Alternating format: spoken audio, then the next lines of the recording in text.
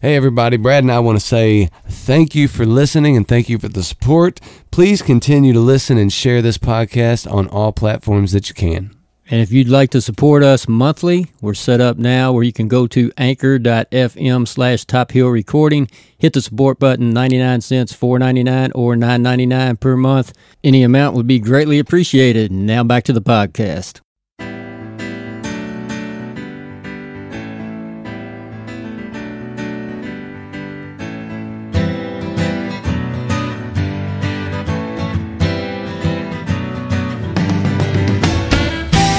Top Hill Recording Podcast, episode 32. Neil, this is our season finale, buddy. Big season finale, man. Yep, end of season 2. We'll be kicking off season 3. We got a great guest for a season finale, Stephen Allen Davis. Stephen Allen, welcome.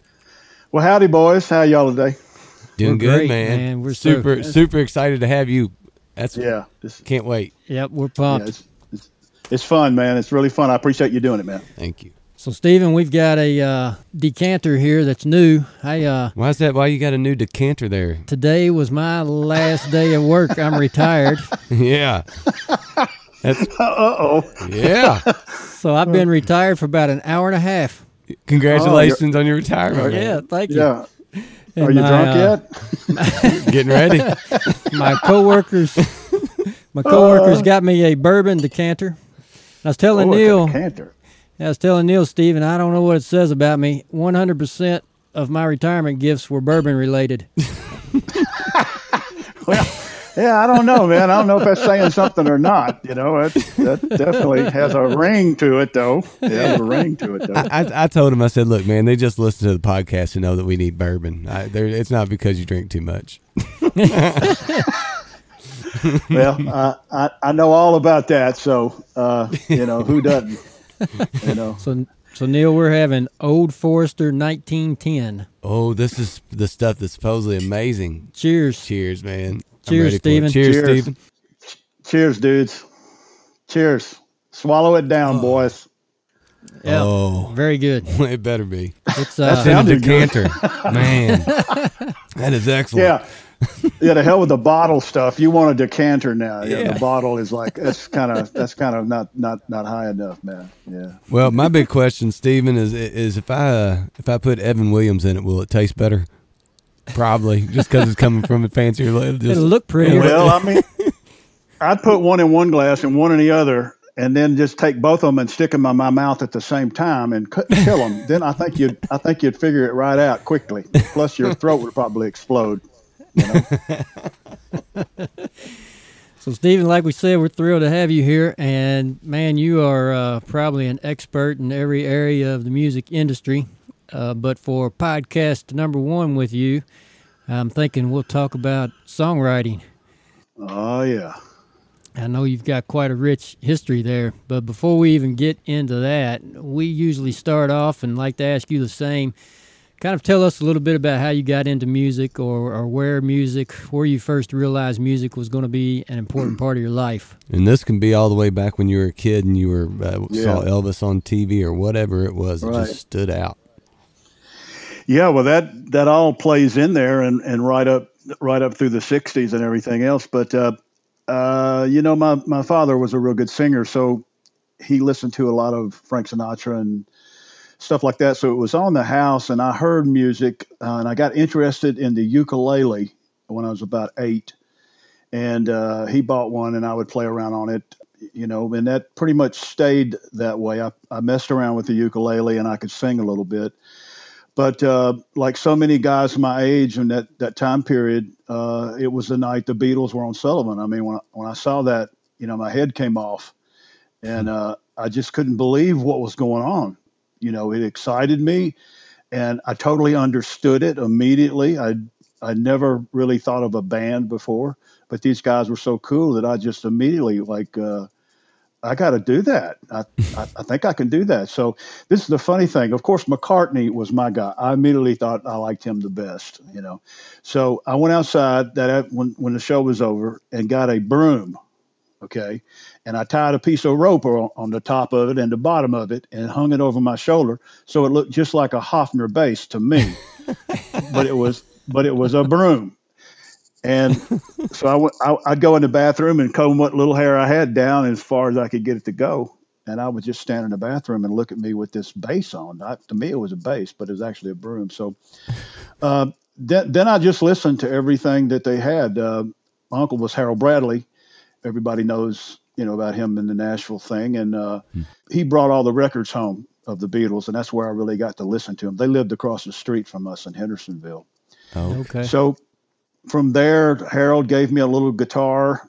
I started playing and trying to learn stuff, and then he gave me a bass, and that was easier. And it went from there. And then I would say when I was about 14, I started writing songs, and it just came real naturally to do it. I could sit down because I played piano. I had lessons when I was a kid, and I understood melody, and I understood somehow how you made it all come together. So I was able to write songs easily, right off the bat. So that just kept, getting more. And then I got in a couple of bands when I was in high school, and I actually worked up some songs that I wrote and the band did. And we did them on stage live, and they were as Beatley as I could get it. But no one seemed to like walk off when we played them. They didn't know what they were, but they didn't know it wasn't the normal stuff we were playing. So then Harold took us into Bradley's Barn. We had 4 songs worked up and we went into Bradley's Barn. I guess it was probably 1964, 1965. okay. And it was 4 of us, and we were on live mics, and the drummer sang, and I sang, and the 2 guitar players sang, and I played bass, and we cut 4 tracks, live, everything, harmonies and everything at one time, and it came out. Awesome. It came out really good. Yeah, it came out really, really good, and we didn't have any idea what we were doing, but it sounded pretty good. But nothing really came from that. I just loved playing guitar, and then bass guitar became big. I knew that just playing in a combo in Hendersonville, there was nothing, and I wanted to somehow get in the music business. So at some point when I was about 15, up in Hendersonville, Monument Records had their office up there. That's where Fred Foster was. And so Harold was good friends with Fred Foster. So I just bugged Harold, said, I want to go in and play for him. I didn't even know what that meant, but I knew that I was supposed to take a guitar and go play on my song. So I pretty much forced him to do that.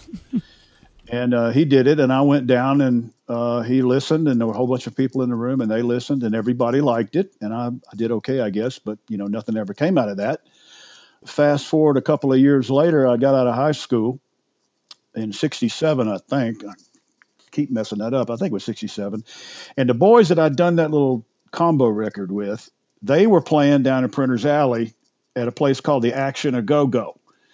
And It was like a 60s psychedelic, girls in the cages dancing, kind of a Nashville, but a Nashville version of it. It was a Nashville version of it. The girls weren't exactly hot, but they were doing the best they could. So we always went to Florida, like, I don't know, April, May or something like that for 2 weeks. And so that year I said, I'm not going to go. And that was the first year I never wanted to go. And so it caused a lot of problems. They didn't want me to stay there by myself, but my aunt lived across the street. So they thought maybe. Through that part, I started talking to my guys, and they said, well, look, man, when they're gone, you got to come down here. We can get you in. I said, to Printer's Alley? They went, yeah. I said, oh, yeah, okay. They left, and I guess the same night, I drove into Nashville, which was a long way because you can only go through Gallatin Road. From Hendersonville to Gallatin Road to Printer's Alley was a really long drive. I had never driven into Nashville, so it was like totally freaky. And so I got down there. They let me sit in. We played some songs, and it was great. I went every night. And about the end of the 2 weeks, they offered me a job as playing bass in the band. Oh, sweet. And I was all into it. So when my parents got home, I told them that I was going to start playing bass in this band at a club. And they said, where is it? I said, it's in Printer's Alley. And my mother said, you're not playing in Printer's Alley, that kind of thing. And I'm like, oh, Mom, please, blah, blah, blah. So And how old were you? I just turned 17. Okay. Just got out of high school that year. It was the summer of high school. Somehow I talked them into it. I went down and started playing and had to work up like 60 songs in 3 days, totally impossible. And but we went down there and I did it. And I don't know, a couple of weeks into the gigs, they came down to see what it was like, and they came into the club. And I mean, it was okay. It wasn't rowdy or anything. It was kind of an upscale, kind of a dump. Yeah. It was an upscale dump, you know.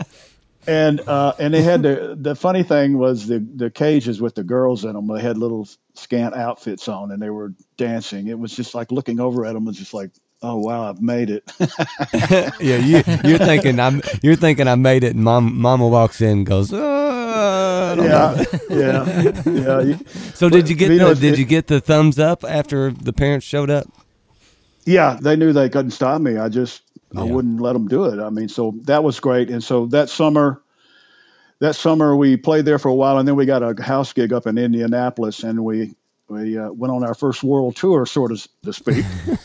and there were 6 of us staying in one hotel room. That was not cool.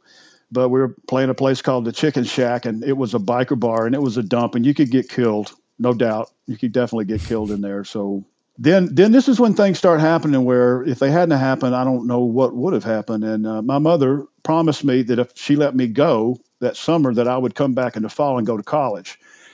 So, of course, I said yes. And, when it came time, she just said, well, you're going to have to come back. And I don't know. For some reason, I was kind of burned out on that. So I came back, and Harold stepped in and got me in Peabody to do music up there. So I came back to town and, started going to college. Now, that summer, one night after one of those gigs down in the alley, I got home, and this band was like a White James Brown band, like doom doom doom doom doom doom doom doom. It was that kind of a band. It was all R&B. There was no Beatles stuff or any stuff like that. It was real hardcore R&B, which I loved R&B, but it just got driven into my head. And so one night I got home about 2:33 in the morning, and I had my little duo Sonic, and I was sitting in the bedroom, and I just wrote this song. I mean, the whole thing fell out, like everything, Now at that point, I'd probably written 10 or 12 songs, but this song, it was like a professional had written it. I mean, it was that good. I didn't know that, but When you wrote it, did you feel that? No. Okay. No, I didn't. I wouldn't have known what a hit was if you hit me with it. But, I just knew that there was something about this one that had more than the other ones. And it was a story song. I love story songs till this day.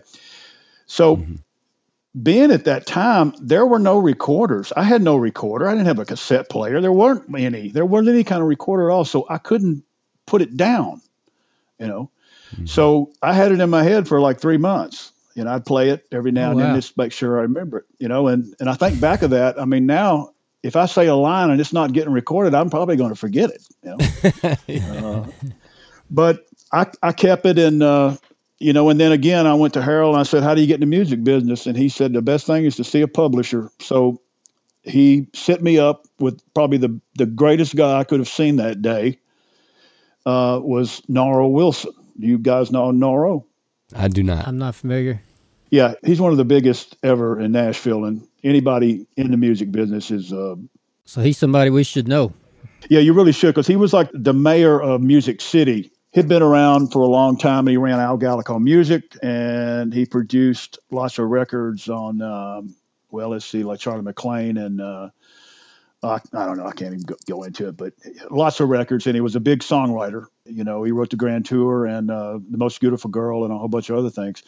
So I never had a meeting with a grown-up in my life except maybe the coach, So I didn't even really know what you did at a meeting. Just didn't have any idea. So anyway, I got my old crummy guitar and drove into town and found Music Row somehow. Are you still 17 here? Yeah. Yeah, Man. I was just getting ready to turn 18. It was late in the summer, I think, or maybe the end of the summer or early fall, something like that. But I'd come back off the road and it had gotten in Peabody or something. And so I walked in and I had the 4 songs that I cut with a little combo. I still had a tape of those. So he played those and listened to them. And it was really little office, like maybe 12 by 12. It was just teeny, And I was sitting on the other side of him. So he played the 4 songs and, he's, oh, that's good. That's pretty good. I like that. I'm like, oh, well, good. And I didn't know what I didn't really know what that meant, you know. Mm-hmm. And this was like this was a crossroads for me, and you just don't have any earthly idea how something would happen like this. But like I said, I never was shy, but I also was very respectful, and I didn't like to do something I knew that wasn't right thing to do. But for some reason, I just said, "Well, man, I got this one other song, but I don't have it on tape. Can I play it for you?" He said, "Well, yeah." I said, "Well, can I?" Actually, I didn't have my guitar. I said, "Can I use your guitar?" He said, "Yeah." So he gives me the guitar. I mean, I'm about to blow up. I'm so scared, you know. And Yeah. so I lay the lyric sheet out on the desk. I was smart enough to do that, you know. The lyric sheet was like 12 by 16, two of them. These big, huge pieces of paper. And look more like an opera. But so I just closed my eyes, man, and I played the song like I played it 100 times before, and it was quite long at that point. And again, I kept my eyes closed the whole time other than looking at the lyric. And when I got finished, I looked up at him, and he was just looking at me kind of with his mouth open. And he said, "Did you write that?" I said, "Yeah." He said, "Did you write it by yourself?" I went, "Yeah." He said, "That's a smash." And I Oh, swear, wow. I said, "Oh, okay. Is that good?" And he said, yeah, that's real good. I said, "Oh, okay." So in the office that day, he called Al Gallico, who was the publisher. He was a really huge independent publisher in the United States, but also all over Europe and everything else. Been in business a long time. And so he called him up, and because he was just started working for Al Gallico. So he called him up and said, "This kid just walked in off the street, and he's got a hit song." And so he says, "I want you to play this for Mr. Gallico." So he stuck the phone in my face. Oh, And wow. I replayed the whole thing again, the whole 6-minute song again. And I'll never forget it. When I got through, he picked the phone back up and he said, "This is Naro talking to Gallagher." He said, yeah, I know. I told you. It's a hit song. So I'm just sitting there like, what just happened? So he says, "Mr. Gallico wants to talk to you." So I'm like, "Oh, okay." So he hands me the phone, and I had never spoken to an Italian that I know of. There was no Italians where I lived. But here's this guy from New York, and he talks like this, you know. And he says, he said, "Kid, I love that song. I'm going to get you a big record on that. I don't want you to play it for anybody. I want you to go in the studio and demo it with Naro, and then I'm going to sign you to a publishing deal when I get there." I'm like, Wow. "Okie dokie, sure thing." You know, had no idea what any of that meant. And, Oh, and I got off the goodness. phone, and we went, I don't know when we did it, but I actually have the original demo that I'll have to get you guys, Please. that I recorded with, it was the first full session I'd ever done with other players other than that little combo. So That would be awesome to put that in the podcast right here. That would be awesome. I agree. I think it would too, man. I do. Hell yeah. Yeah.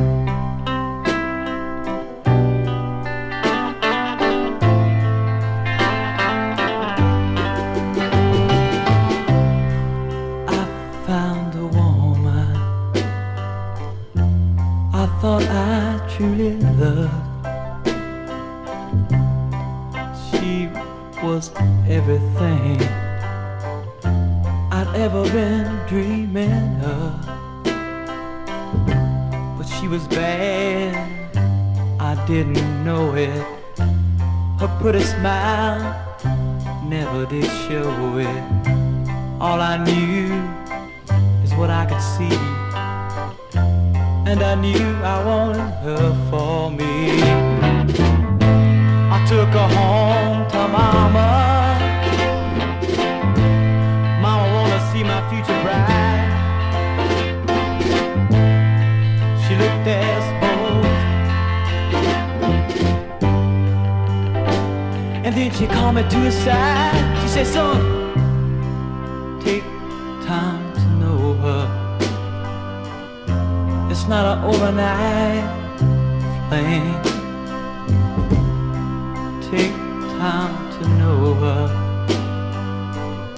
Please don't rush into this thing." Well, I didn't listen to Mom. I went straight to the church. just couldn't wait to have a little girl of mine home. When I got off work, the preacher was there, so was my future bride. He looked at us both, and then he called me to his side. He said, son, take time to know her. It's not an overnight flame. You better take time to know her. Please don't rush into this thing. Well, it looked like everything was gonna turn out alright. Then I came home a little early one night. There she was, kissing on another man. So I took her life with my own hand. Here I sit in my jail cell today. Tomorrow I die for the crime I was paid. Sitting here with the fleeting moments passing by. I remember what Mama told me. I start to cry. Take time to know her. It's not an overnight flame. You better take a little time to know her. Please don't rush into this thing. Take time to know her. So we cut the song, and then Al Gallico, he told us what he's going to do. He took it to Jerry Wexler. He said, I'm taking it straight to Wexler for Percy Sledge. It's a hit for him. And again, I'm like, okay. And, you know, a couple weeks later, they called me and said, you got the next Percy Sledge single. And I'm like, what? Was Percy Sledge already huge then? 17 years old. So, He just cut When a Man Loves a Woman. I was following that up. So, Oh, wow. so he was as big as he was hot- ever going. ever going to be, right? Yeah. So, but I go back to that part of how did I know to stop everything and ask Naro to play that song, because I was very scared, but at the same time I didn't know any limits. So let's just say that I had not done it that day and I waited a week or 4 months or something. I just caught him at the right time. It was perfect, you know, and I truly believe that if I'd have played it for anybody else in Nashville, that'd have been Buddy Killen or Bob Beckham or any of the other big publishers at that time. I don't think they would have got it. You know, I don't think they would have been like, oh, that's really good. Naro knew, and he made it happen. And then he gave it to Gallico, and then Gallico got it to Wexler and to Percy, and then, you know, right on into Atlantic Records, and it came out. And this is a weird part. You know how the music business works this day. You write a song, somebody likes it, they put it on hold, and they record it in about a year, and then about 2.5 years later, it comes out. That's It crazy. just takes forever. Yeah. Yeah. It was 5 weeks after they told me they were going to get me a cut. It was on the radio. Wow. Yeah. It That's was on the insane radio. for that time. Yeah, that's insane. Yeah. So, like Yeah. short term, how drastically did your life change at that point? I didn't really know what I'd just done. I just kind of thought, well, of course. You know, I mean, I was that much of a smart ass. I just was like, yeah, of course. You know, and but I was also playing with the top band in town, which was the Lemonade Charade. They were the top local band in town, and we were just it. I mean, we were kind of rock stars in Nashville. So all that was going on, you know, when the Percy record came out. But when I went in to hear the Percy record, which you'll hear the demo and you'll see the difference in it. I didn't know that they changed it. You know, I thought it would sound just like me for some reason. And they also took a verse out that they said made it too long, and I didn't know that. So they sit me down and said, "We want you to hear your record." So I'm sitting there, and here I am again. They play the song, and I'm listening. I'm like, "Oh my God, what's that? Oh, what is it? Oh my gosh, what's that?" You know. So it ends, and it's kind of silent for a second. I looked around and I said, "He screwed it all up." I said he didn't do it right. He didn't do it right. You got to call him And they're back just looking in. at yeah. And I mean, again, the naivety and just not knowing, I was pure, you know, I didn't know. And, but I always kind of said what I thought. So anyway, that, that got that going. And from there, it took off, and I got Gallico got me signed with RCA like within 90 days, and I had an album deal and a singles deal with RCA. So before the first of the year in 1968, I had a publishing deal, a hit single, a record deal, and I was also playing with the top band in town. And then I got married and had a baby, all in that time period. Oh, wow. So nothing really was going on, is what you're saying. Good Lord, man. How'd you keep your sanity? Oh, I didn't. So I didn't. Yeah. No, I didn't, man. I don't think anybody at 18, 19, 17, 18, 19 could. I mean, that's just you're stacked. The odds are stacked against you at that point to like not implode on some level with all that going on.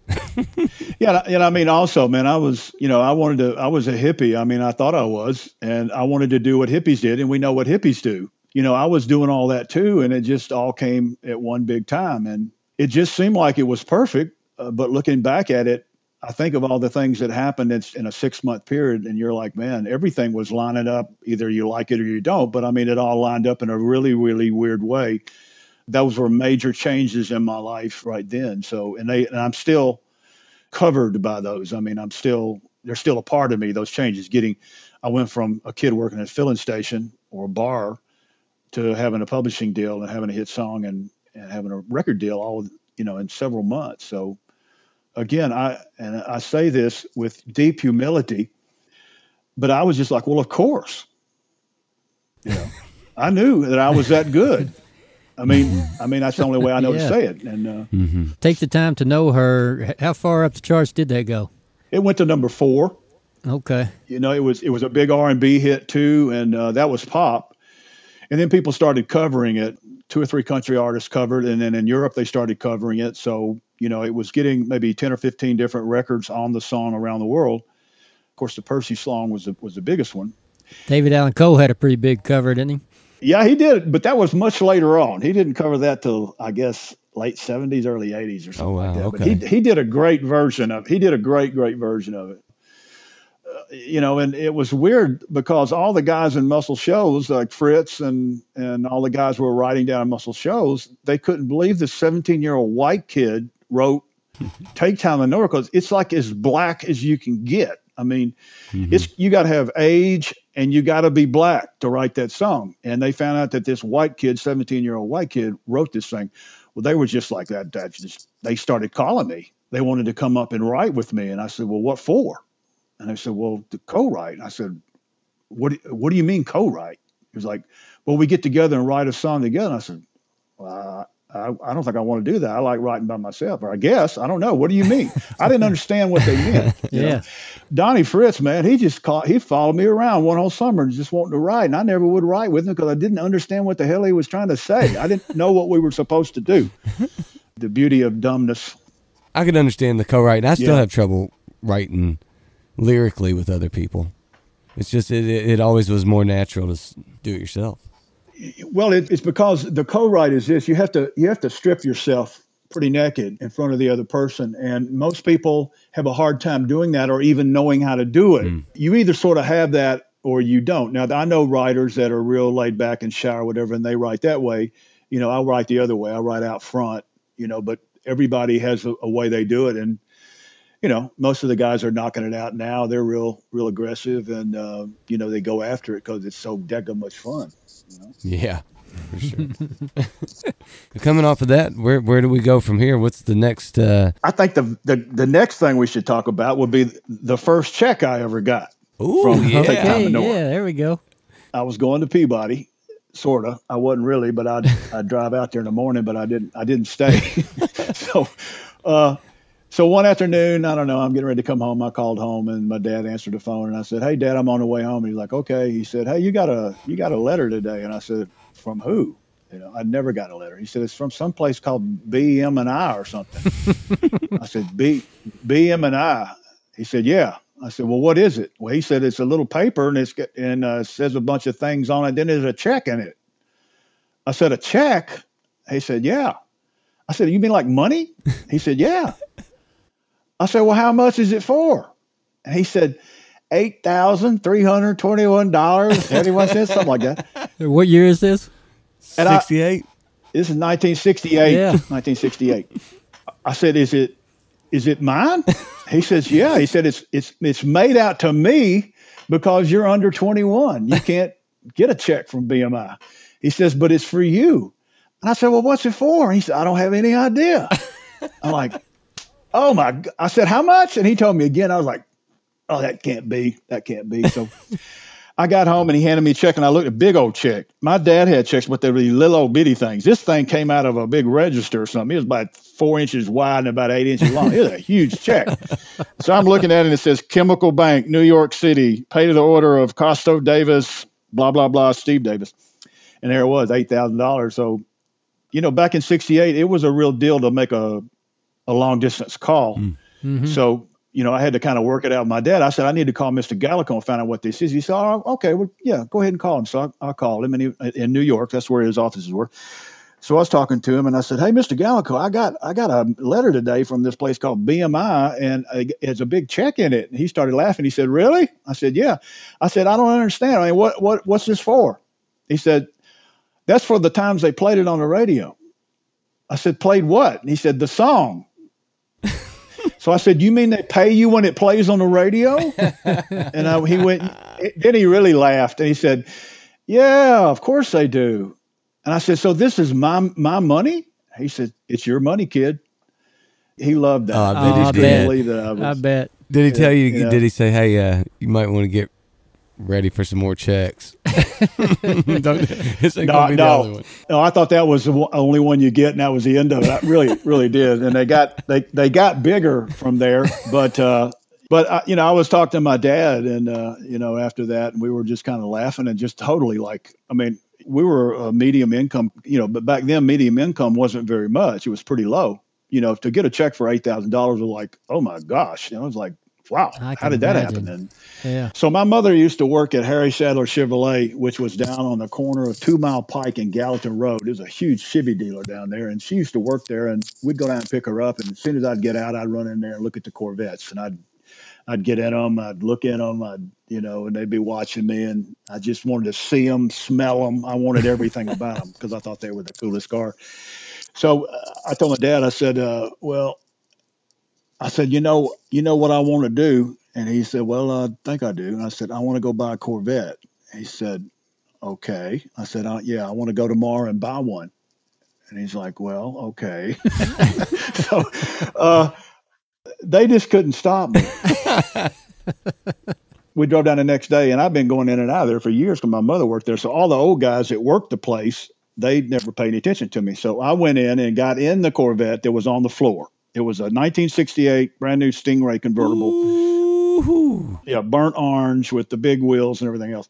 Oh. So I'm in it looking at it and all this kind of stuff, like kind of messing with the gears and stuff. And so this young guy walks up and he says, "How you doing?" And I'm like, "Good, man." I get out and he says, "Some kind of car," or something like that. I said, "Yeah, man, it's the greatest car there is." And he said, "Well, what are you looking to do today?" I said, "I want to buy this one." And he said, "Yeah, that's me too," that kind of thing. And I said, "No, I really want to buy it." And he said, "You mean purchase the car?" I went, "Yeah." He said, "Well, how are you going to do that?" I said, "I'll just give you a check." And he's like, are you sure? So my dad came over and we started talking, and my mother came over. And so I wrote him out a check. Or I don't know if it was my checking account or my dad, but we wrote him a check, and I drove it home, man. I bet you'd love to still have that car. No kidding. Yes, I would. Yes, I've got plenty of.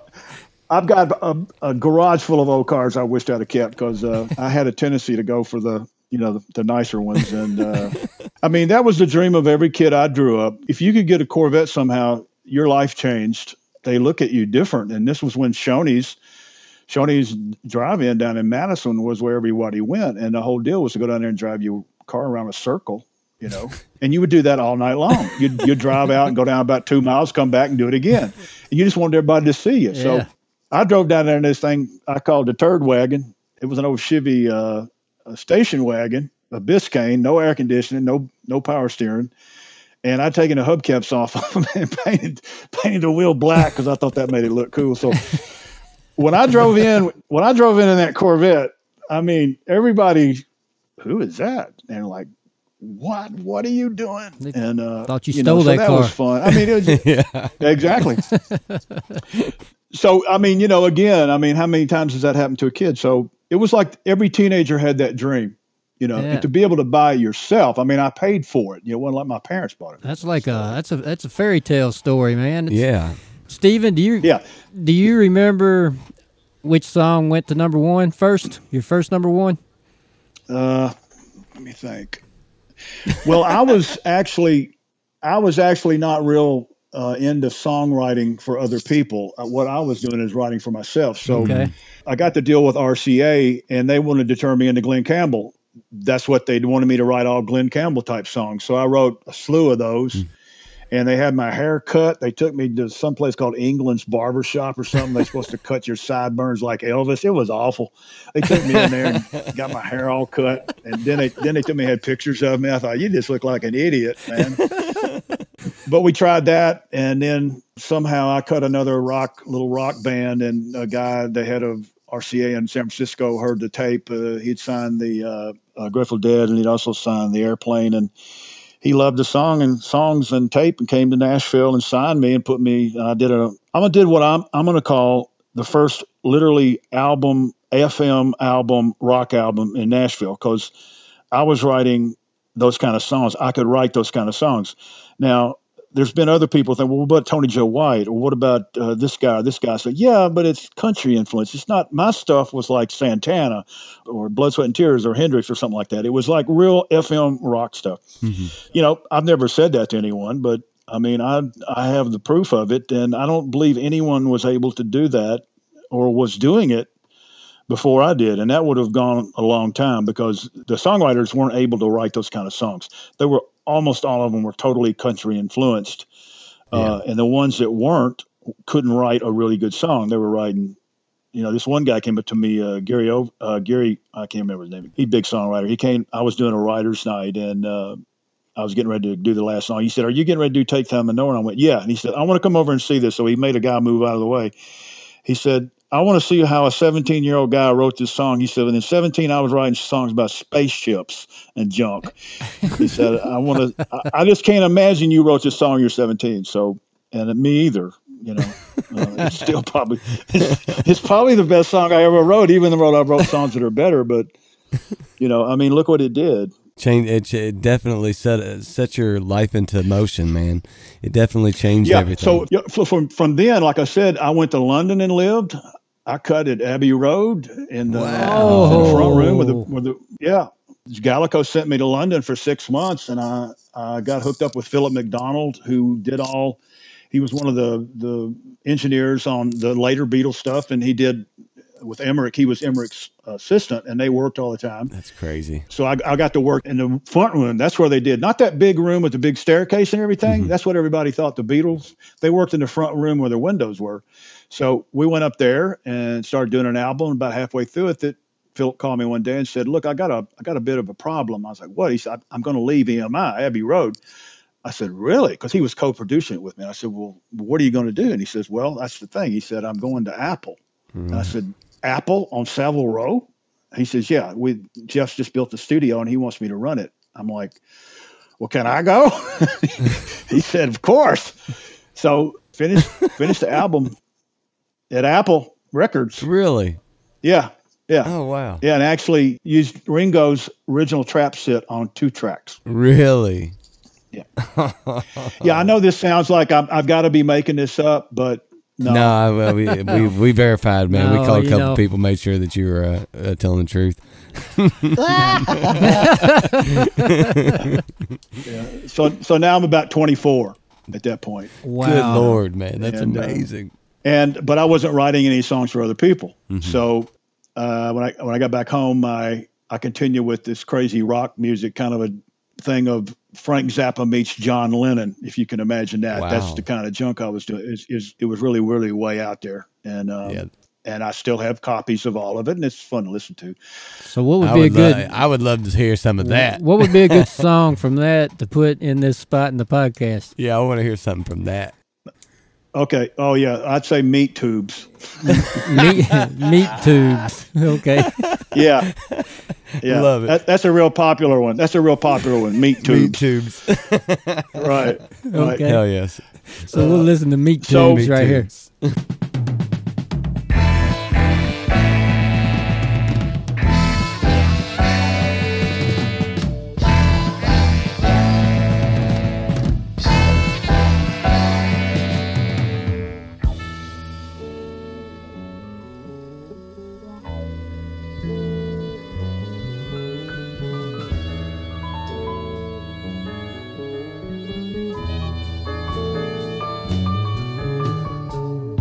I see a little piece of hand. I see a piece of leg.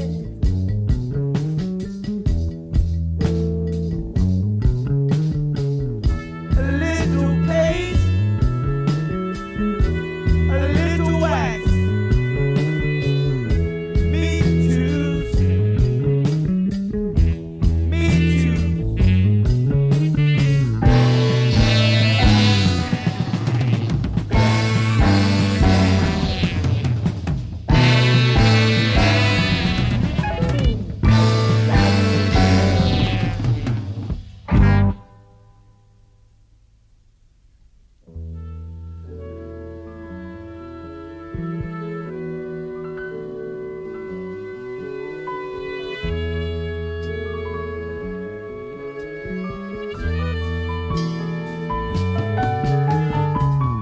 I want to be a rock star.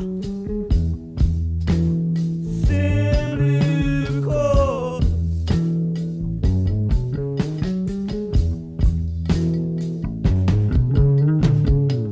with a little bass and a bunch of wax, me too. Me too.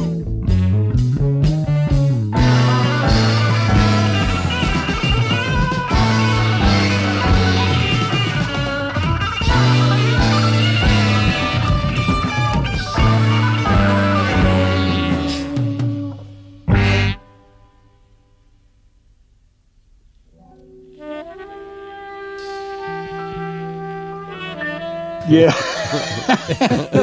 It's pretty ill, guys. I tell you, it's pretty ill. But I just look.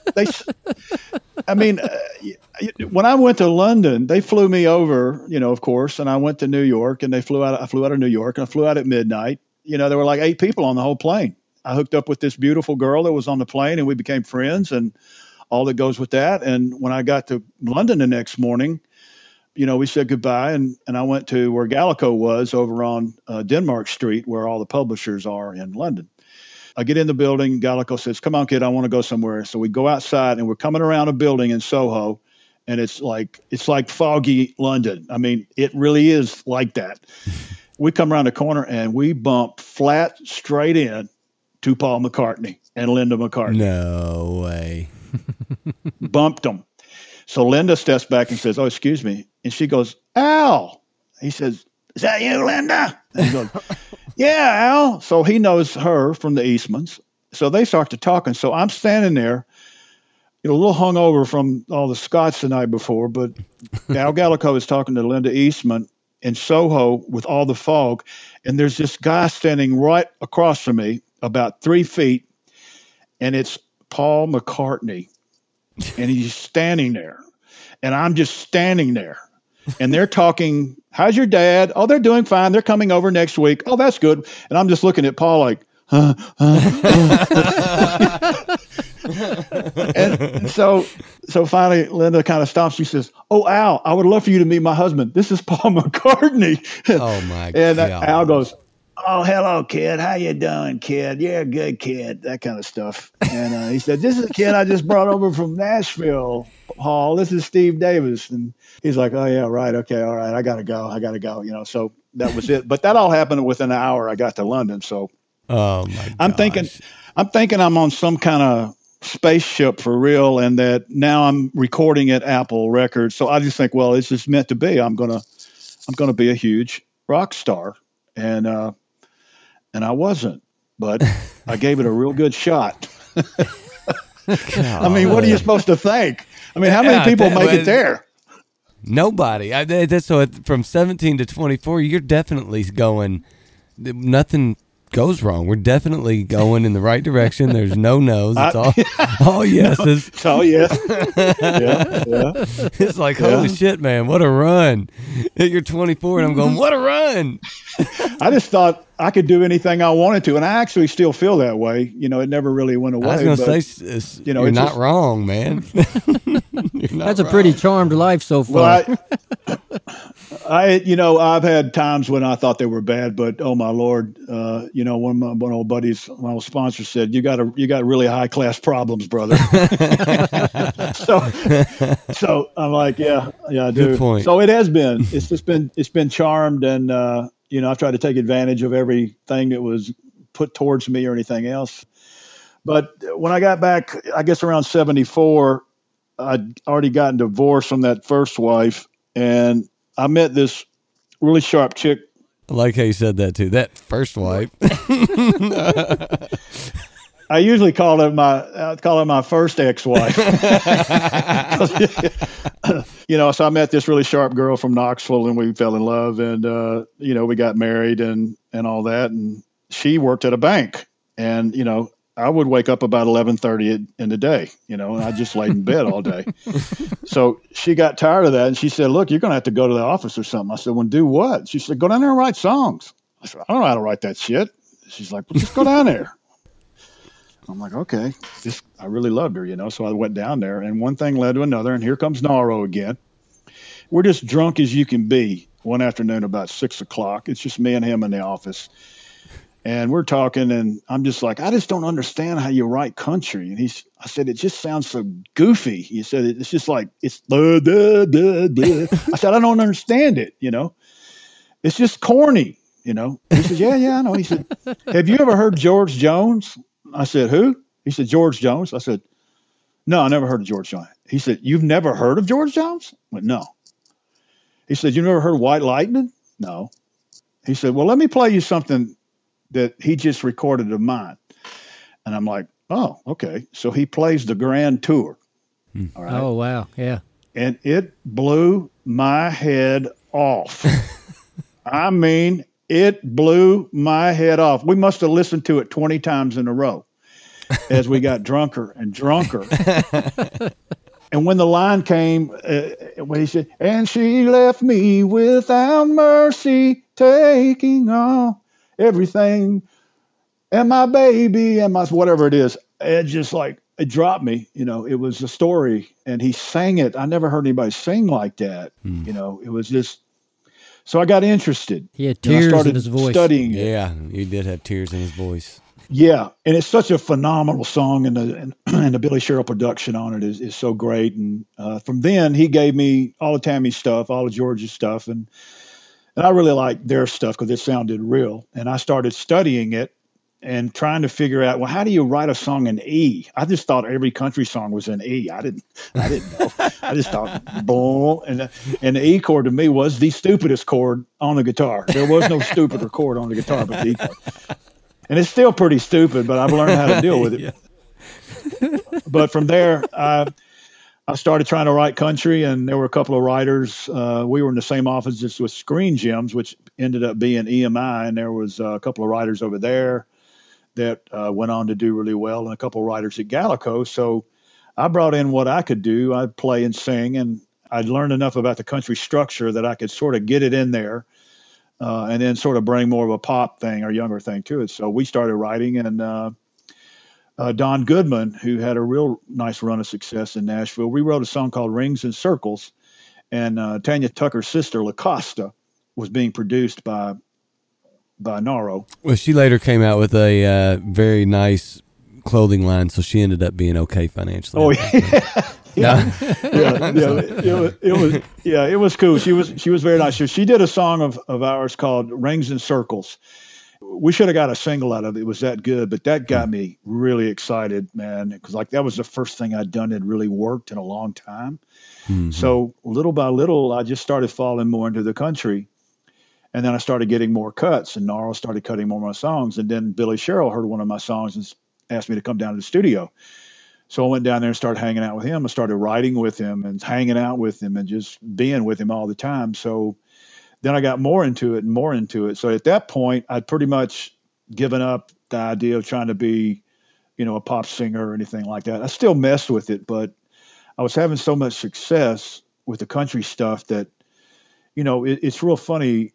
There's a notoriety that when you start having hits back in those days and still today, everybody knows who got what cut and they know who wrote it and all that kind of stuff. So when you'd walk in a bar somewhere, the guys would see you and you knew that they knew that you knew, So it was sort of, you become infamous. And of course you're drinking and doing all kinds of crazy stuff. So, everybody wants to be around you. You got the voodoo or the juju. They want to be around you. So it's just a good time. So the more I got successful, the deeper I got into it, and and had, literally probably 300 cuts over an 11-year period. That's insanity.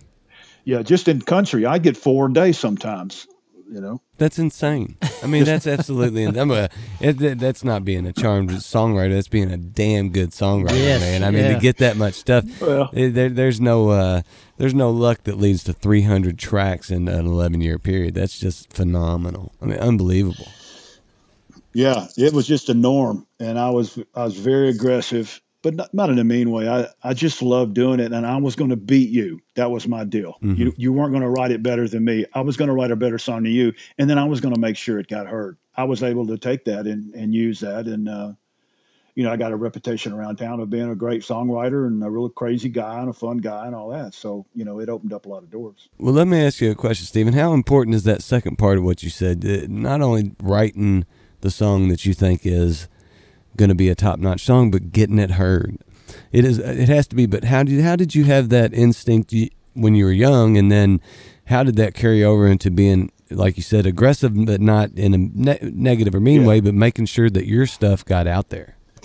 Well, I think it started at that first meeting. I mean, how many 17-year-old kids that were scared to death would ask a guy if they could play a song on his guitar? So, I mean, it started right there.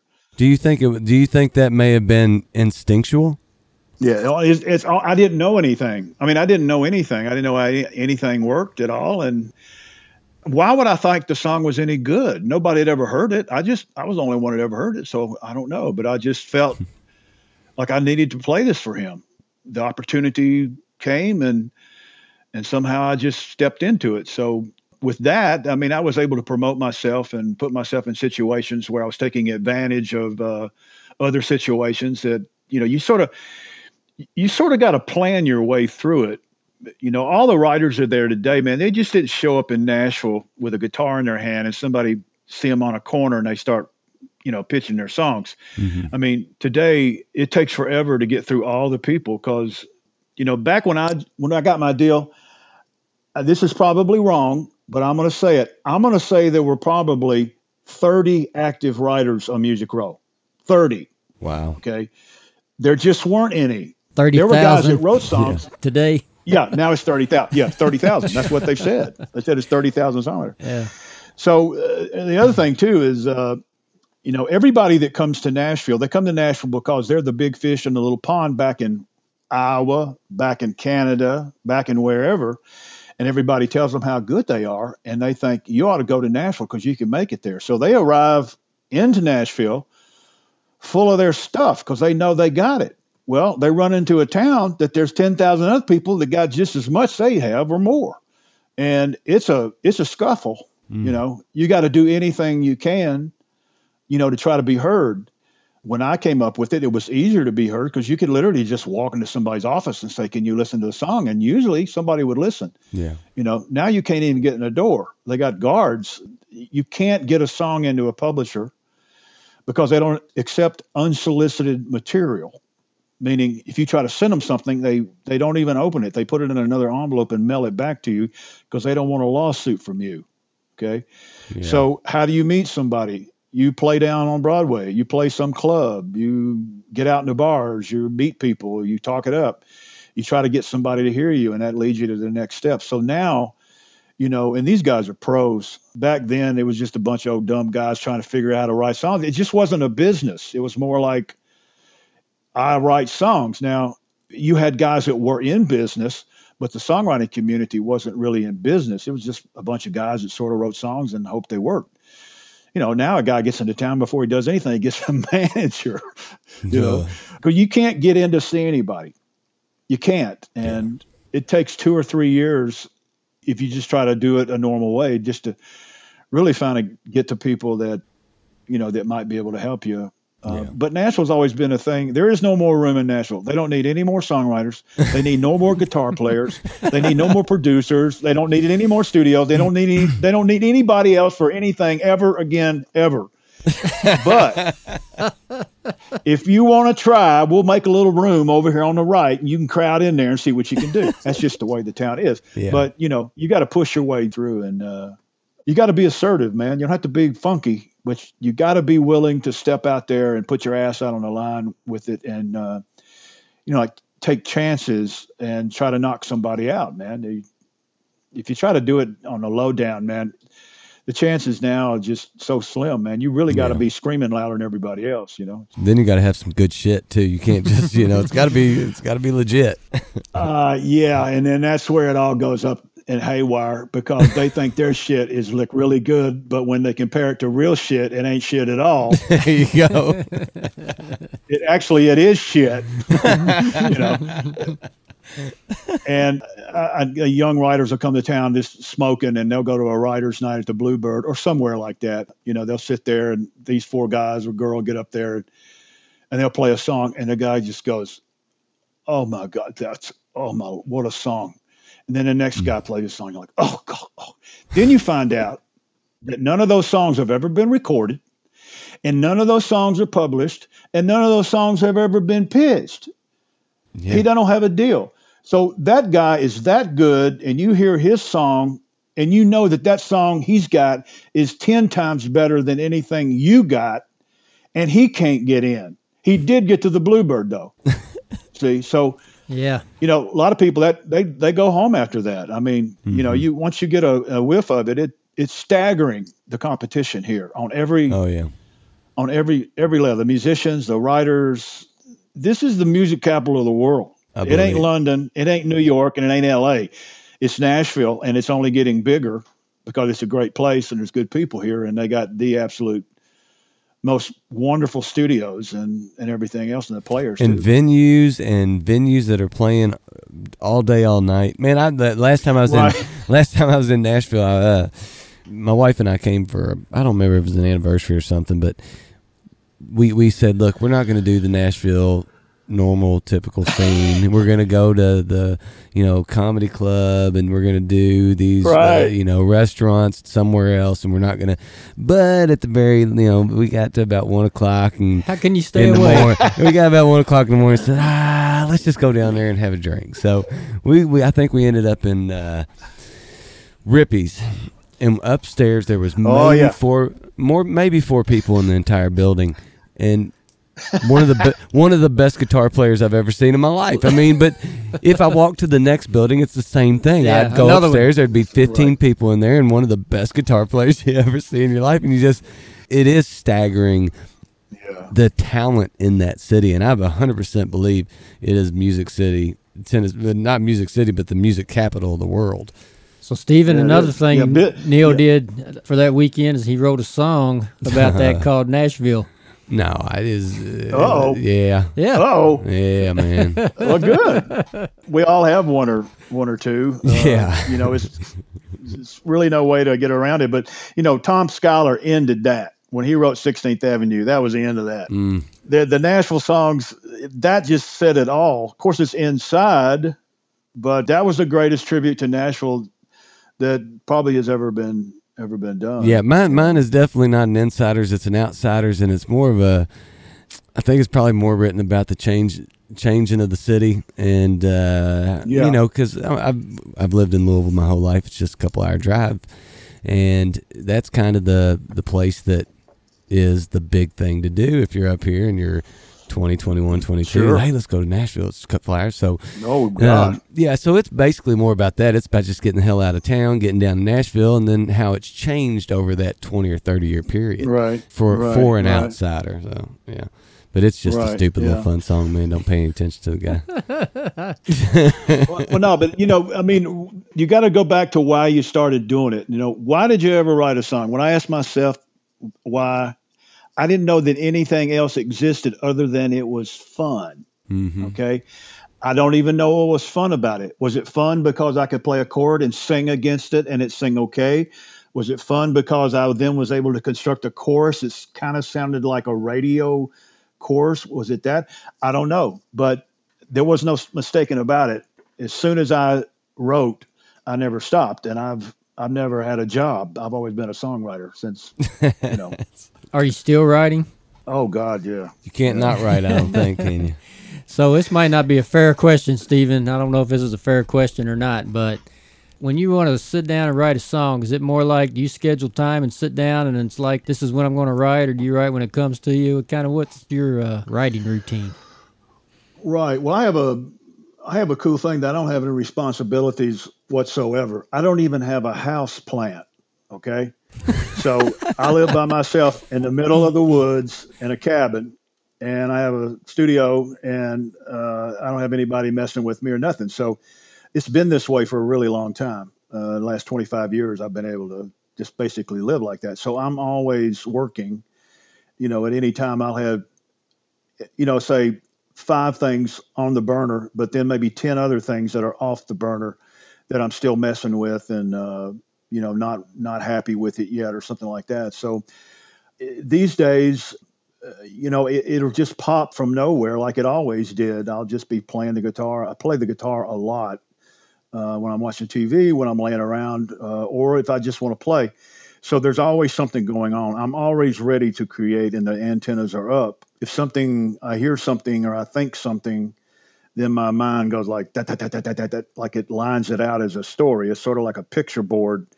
When I get the melody or the line or the idea for the song, it's just like pictures line up back to back, like say 50 or 100.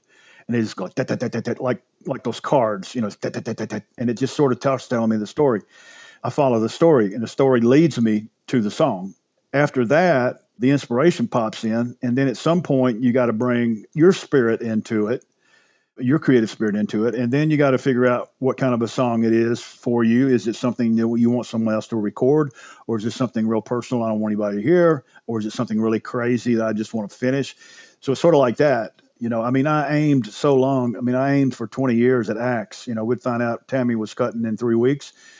We wouldn't write anything but songs for Tammy for 3 weeks trying to get one. So we got good at aiming at artists, not just writing a song and hope somebody would record it. We found out when they were recording, and then we would try our best to write a song that fit that. But now I don't play like that anymore, with Nashville. And so I just write literally all across the board. And it's gotten fun again. Yeah. And I'm having to get used to it being fun because it's always been a job. It's always been a job. I'm trying to enjoy it now. And to believe it or not, even though I enjoy it, it's something that I have to be aware of, because immediately I'm like, who could I take this to? Who could I call? Oh yeah, I get this guy. Oh yeah, I call this guy. So you're finding yourself having to stop yourself from making it a job. Yeah, I know I can't stop, but I don't hit it like I used to. I pretty much said, you know what? I've sort of had it with that. So about 3 years ago, I just sort of pulled back and moved out of Nashville, got up in the woods, and now I'm a little bit further up in the woods, and it works good for me. But I pitched songs last week to people in Nashville. So I pitched a song to Kid Rock. How can you go wrong with that? How cool is that? Yeah. That would be cool. So I just think we have to put this in here for our listeners, just so they know how successful of a songwriter you've been. And I don't know if I've got the numbers right, but so you've had well over 400 songs recorded by various artists. You've had 18 number one songs. And when we talk about artists, we talked about Percy Sledge and Tammy Wynette, but you've got Reba McEntire, Charlie Rich, Barbara Mandrell, Johnny Paycheck, Joe Cocker, Joe Cocker, Joe D. Messina. Yep. You've got it's a ridiculous list. It's a lot of artists. It kind of goes on, and 17 BMI awards. I think one of your songs has been played live or over the air over 3 million times just one song. I think that was the Messina song, if I'm correct. Yeah. So That's insane. Well, yeah, I got a meat. I mean, I don't know any other guys from Nashville that got a Meatloaf cut. I got a Meatloaf cut, and it's on the worst selling album he ever had. Okay, it only sold 12 million. I was gonna say, how many million did it sell? 12. Yeah, it only sold 12 million. Bat Out of Hell sold like 35 million. So this was a failure for Meatloaf to only sell 12. He needs to get his act together, man. Slacker. Well, I got hooked up with Cocker a long time ago. He's cut 9 of my songs, and I don't really know anybody who's had more than that. I know that Randy Newman's had a bunch, and also Lennon's had a bunch, but I don't know anybody that's had that many cuts by Cocker. He used to cut a song of mine almost on every album. Which is amazing. He just loved me because he said I sounded like him, and I said, well, you sound like me, dude. He loved that. Hilarious. Great guy. Great guy. If I was to ask you, like, what's some key points in songwriting, if there's songwriters out there that want to improve, what's the key? Is it, beyond just writing a lot? How can you make yourself a better songwriter? Well, I think taking not some time, but you need to define what you want to do. Do you want to write hit songs for Garth Brooks? Or do you want to write songs that you record? Or do you want to write songs that someone else records? Where are you best at writing? Do you write country better? Do you write pop better? Whatever. And then also, what are you better at? Are you a better lyricist or a better player singer? Or are you a real good feel guy? You come up with a great feel, but you're not very good at lyric. That has a lot to do with it. The 3-way writing things, those are kind of weird. I was talking one day to a guy, and I was making fun of him. I said, so it takes 3 of you guys. And he said, well, no. He said, we got it kind of worked out. I never heard anybody say this. He said, we got a guy that's like pretty much an idea guy. He just comes up with great ideas, and he can't finish them, and he doesn't do anything with them. So he brings it in to the other 2 guys, and he tells his idea to the guy that plays the guitar and sort of sings and has the feel, okay? So he starts messing with it. And then the third guy is more the lyric guy. And then they all 3 sit in a room and mess around. And they've had like 50 number 1 records or something. Peach pickers. I mean, that's their deal. That's their deal. But they figured out what to do. They don't have 2 lyricists in there that are really good and 1 guitar player. Why have 2 lyricists that would be fighting each other? You get a great lyricist. You get a guy that comes with ideas. You get a guy that can play and sing the hell out of the song. Everybody's got a part then. It depends again. Like if you want to be commercial and you want to be a big time songwriter, you want to have your songs cut by the top country artists, then you got to start mimicking what they're doing. What I mean by that is if you're playing songs that no one would cut anyway, then you're not really looking who you're wanting to write for. Something I tell young people that are writing, and they want to be hit songwriters. They don't care about any of the rest of it. They want to write hit songs for people right now. I said, well, then you got to be current. And the only way I know to do that and be able to do it within 3 hours, and this is a really good tip that I tell a lot of people. If you want to find out what's going on this moment, and you want to find out sonically what's going on with the records, and you want to find out what the music looks like how are they dressed and how are they acting and what kind of hair do they have and do they have tattoos, blah, blah, blah. You go to CMT videos and you pull up the top 20 and you listen to every one of the 20s. That will put you up to the moment of what is hot in town. You can just listen to how the songs are constructed. Don't listen like listen and like suck it up. How are the songs constructed? What are they singing about? Girls? Are they hurt?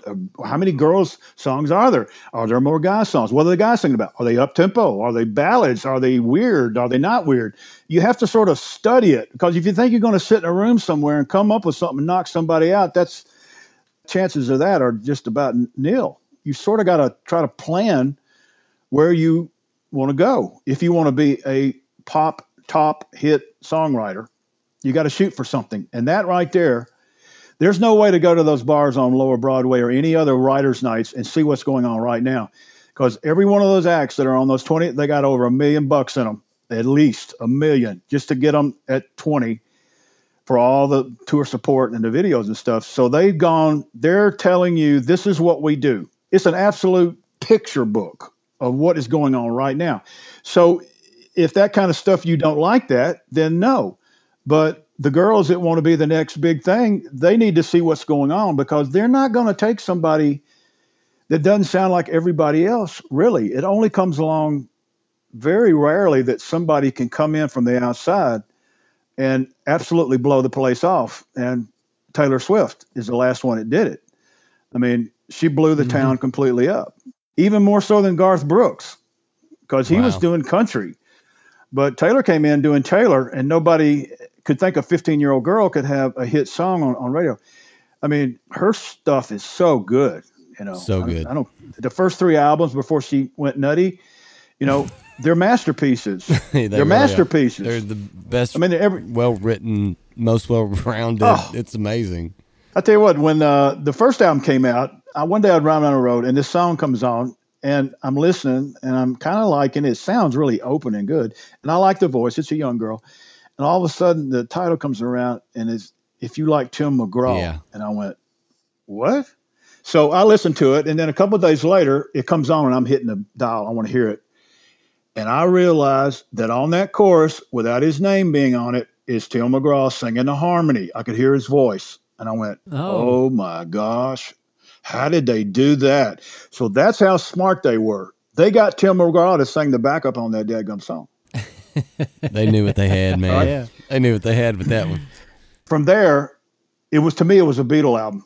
I mean, when she did the second album, I mean, I couldn't wait to get it. It was like a Beatle album because every song was absolutely phenomenal. Yeah. And then the third album, every song was phenomenal. Then she went to 89, and that's when, to me, it went up in smoke, and, you know, she'll never be able to go back. But she changed. She was a 20-year-old girl, and she couldn't write those kind of songs anymore. I was pretty happy. My daughter was, you know, a little bit younger than Taylor Swift, so when Taylor Swift came out, she was all about her. So I got those first 3 albums played on rotation for quite a while, and so I became a student of Taylor Swift. Yeah. I mean, me too, man.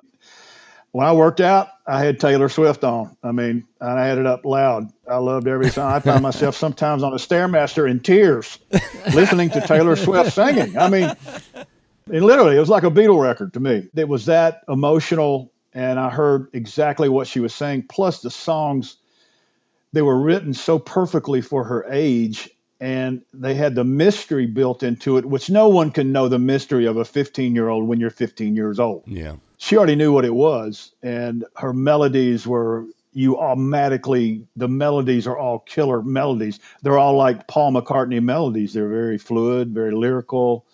The melodies are, and very identifiable. And I mean, to me, I'm probably going to get hit, but I'd say there was Hank Williams, and then there was Taylor Swift. Everybody else copied everybody else. That's it. Wow. Yeah, that's saying a lot. Yeah. Yeah. I mean, think about it. People still doing Hank. Oh yeah. Yeah. You know, especially now. Nobody else counted. Yeah. I mean, you go Haggard. Okay. Big deal. You know, Jones, big deal. It's like they're all doing Hank Williams. I mean, was Taylor supposed to be like Brenda Lee? No. Mm-mm. She came up with her own thing that opened up a whole nother kind of music, and nobody knew, the world knew nothing of Nashville. And now everybody knows about Nashville. She opened up so many roads to the young girls that are doing it now, and just country music in general. And the rap she gets is wrong, and it's by people that are just jealous. They can't pull off what she did, and she's already done it. Now, I think she's fantastic. I think she's the most, other than Dolly Parton, she's the most talented female. Loretta Lynn is my love of all time. To me, she invented that shit. But I love Dolly, but Taylor Swift was the Loretta Lynn and the Dolly of the 90s or whatever, or 2000s, whatever it was when she got started. No doubt. Well, hey, man, let me ask you, my last question is there any chance that you would come back on this podcast in the future and keep talking about music with us? I'd love it. Yes. I I don't think so, man. I'm pretty busy, man. Man. When we were working this out, I've been wanting to do something like this because the stories I have, I mean, I got 20 hours of stories just about junk. And then also my story. And I've never stopped to really put it down so that I can enjoy it and just be able to talk about all this stuff because it's all like it happened yesterday. It's like it was yesterday. Nara was saying that's a smash. I mean, it was just yesterday. So Wow. it's fabulous. And, to be able to talk it. And, I think I've lived it. I've talked it. I am it.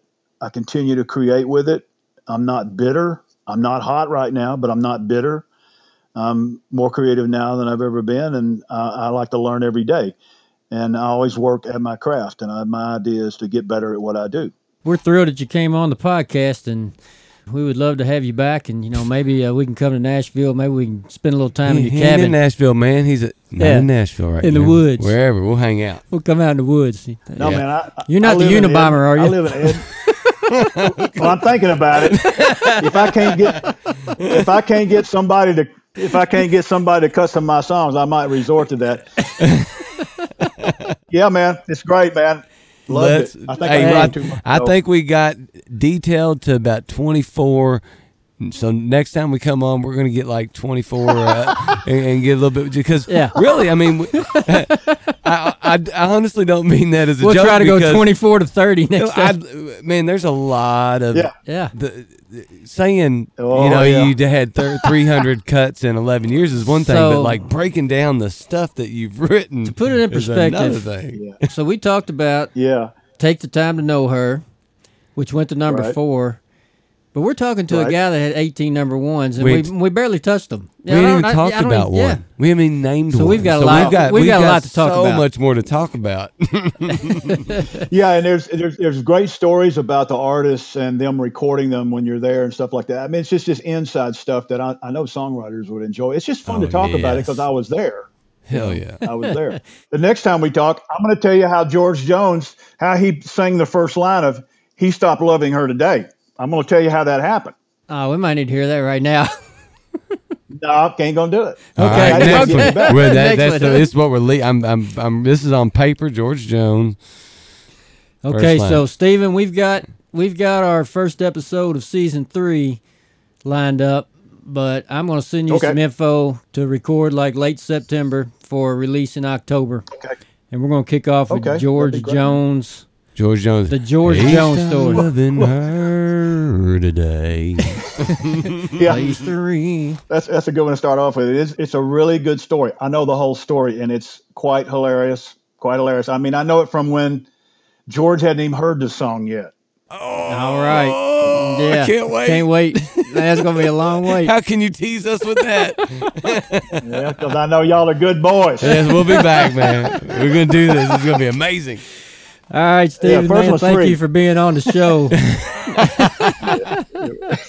Well, thanks for reaching out to me. It means a lot, and it's a lot of fun. And I didn't know I knew so much shit. I'm just blown away. And listeners, we'll see you next week.